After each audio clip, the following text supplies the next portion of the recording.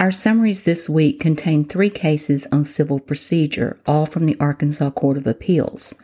The first is Lacerdo v. Lacerdo, 2023 Ark. App. 584, where the Arkansas Court of Appeals reversed the denial of a motion to vacate based upon Arkansas Rule of Civil Procedure 60.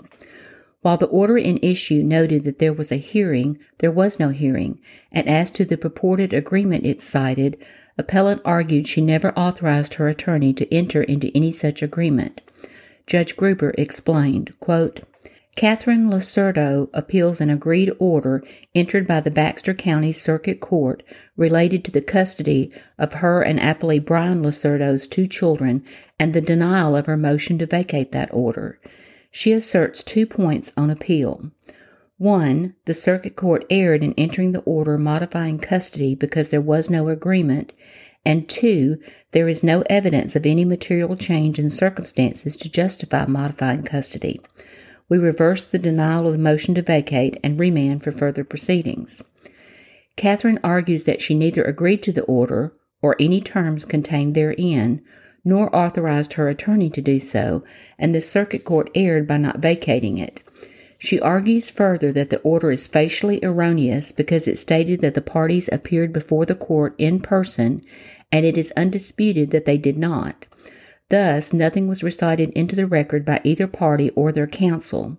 Catherine is correct that other than the order itself, the record does not contain any writing that evidences that she personally agreed to the terms contained within the order. She is also correct that the order is facially incorrect because no one appeared before the court on June 29, and nothing was read into the record by any party or attorney.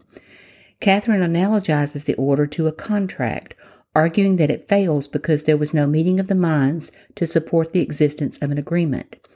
She further argues that to find a meeting of the minds, both parties must assent to the particular terms, which cannot be so vague as to be unenforceable.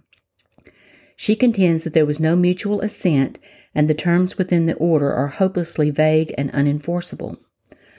Brian responds that this court should affirm because it can be inferred that Catherine's attorney had the authority to consent on her behalf to the order and did so. Thus she is bound. Both in anticipation of that argument and in reply to it, Catherine argues that Brian's affidavit makes no claim that she personally consented to any settlement. There is no allegation that her former counsel had authority to do so, and black-letter law requires her express authority for her attorney to make any agreement on her behalf. She further replied that when there is no agreement to support an agreed order, the refusal to set aside an order premised on such an agreement is clearly erroneous. End of quote. The Court of Appeals agreed with the appellant. Quote, contract principles are applicable to agreed orders. A court cannot make the parties contract, but, instead, can only construe and enforce that contract the parties have made. To have a valid contract, there must be a meeting of the minds as to all terms, using objective indicators. Whether there is a meeting of the minds is a question of fact. An attorney is not permitted to compromise her client's cause of action or judgment without permission. An attorney has no implied authority to enter into a compromise agreement. When a client gives her attorney specific authority to enter into a compromise agreement, such an agreement, if entered by the attorney, is valid and binding. Whether an agent is acting within the scope of her authority is a question of fact. With these standards in mind, we conclude that the denial of the motion to vacate must be reversed and this matter remanded. Whether there is a meeting of the minds and whether an agent is acting within the scope of her authority are both questions of fact. Those necessary findings of fact are lacking here, and the record is insufficient for us to determine whether any of the elements necessary to support an agreement are present. The existence of an agreement is of particular import because absent agreement, precedent requires the party seeking modification to show that a material change of circumstances has occurred since the last order of visitation, a requirement that exists to promote stability and continuity for a child. Assuming the party seeking modification can do so, the circuit court must then consider whether the modification is in the best interests of the child, with all other considerations being secondary. End of quote, end of decision.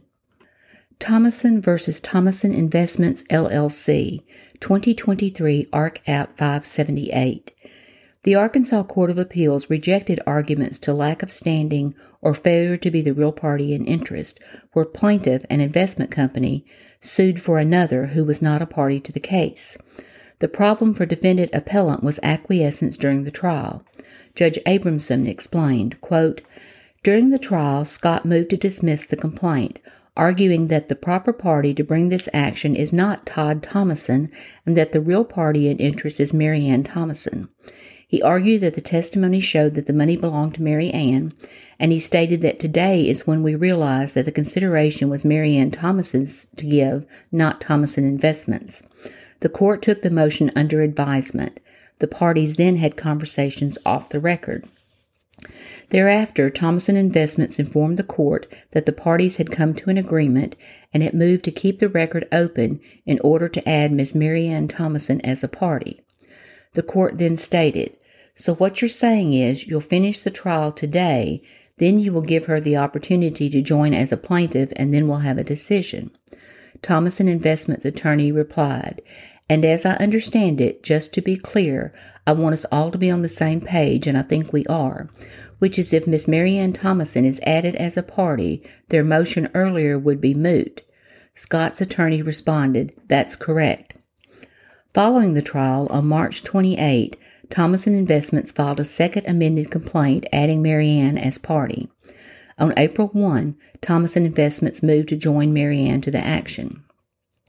The motion states, "At trial, upon agreement and stipulation, plaintiff's counsel and defendant's counsel, the parties agreed that this matter should be continued, with the record being held open for purposes of joining Mary Ann Thomason, a.k.a. Mary Ann Thomason, as a plaintiff. On that same day, the court granted the motion to join, and it noted the parties' agreement." End of quote. On appeal, the Court of Appeals considered an argument that there was a lack of standing and that Thomason Investments was not the real party in interest, but appellant's arguments were unavailing. Quote, "On appeal, Scott first argues that the circuit court erred in entering the judgment because Thomason Investments was not the real party in interest and did not have standing to bring suit.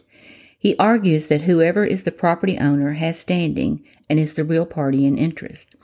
He asserts that the evidence reflected that the money belonged to Mary Ann, and she is therefore the real party in interest. He complains that she was not added as a party until after the trial had concluded. However, at trial, Scott stipulated to Thomason Investments adding Mary Ann as a party, and he agreed that the stipulation would moot his motion to dismiss. Parties are bound by their stipulation and should not be heard on appeal to assert an argument that is contrary to it. We further point out that the court entered the judgment against Scott in favor of Mary Ann Thomason, not Thomason Investments. Accordingly, we find no reversible error on this point." End of quote.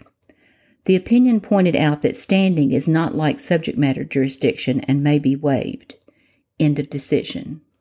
In Perry v. Walmart Stores, Inc., 2023, Arc. App. 599, the Arkansas Court of Appeals affirmed dismissal of an attorney's wrongful termination complaint against his former employer. The complaint alleged an exception to the at-will employment doctrine, but it lacked sufficient factual allegations, reasoned Judge Brown. Quote, "Appellant Shane Perry appeals from the March 29, 2021 order of the Benton County Circuit Court that dismissed with prejudice his wrongful termination claim against Applee Walmart Stores, Inc., finding that Perry failed to plead sufficient facts to invoke the public policy exception to Arkansas's at-will employment doctrine. On appeal, Perry argues that the complaint pleaded sufficient facts to support his allegation that he was terminated by Walmart for refusing to violate a federal criminal statute. He argues that the facts alleged were adequate to survive Walmart's motion to dismiss.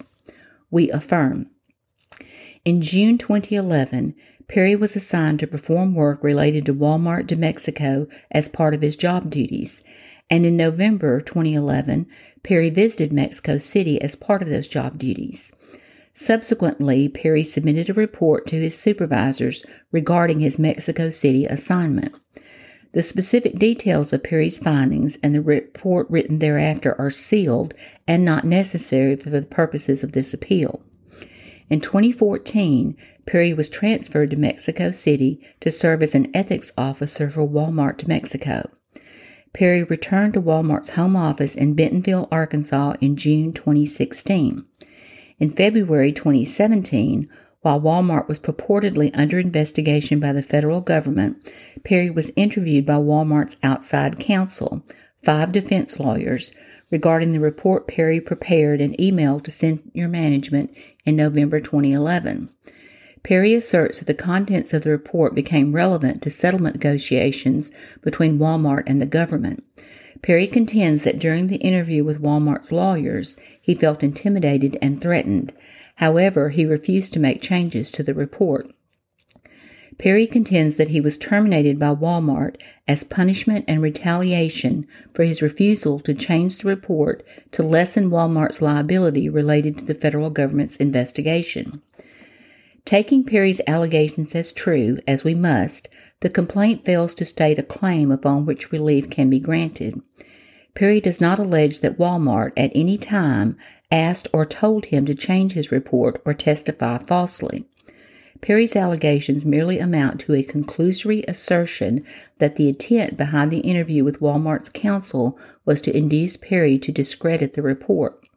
An employee suing under the public policy exception to the at-will doctrine must allege that conduct required of him by the employer would have amounted to a violation of a statute and that his discharge was attributable to a refusal to perform the unlawful task.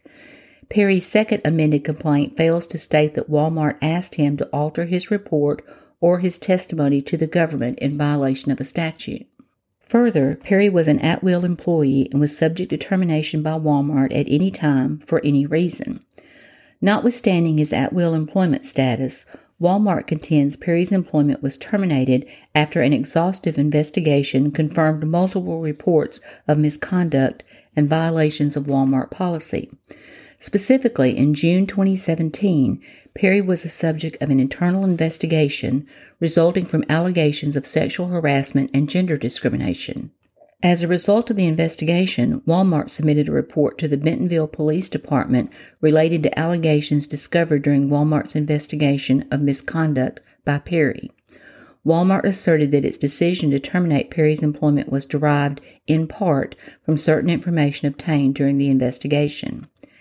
In sum, we affirm the Circuit Court's dismissal of Perry's wrongful termination claim under Rule 12b-6, finding that Perry failed to allege facts sufficient to invoke the public policy exception to the at-will employment doctrine. End of quote, end of decision.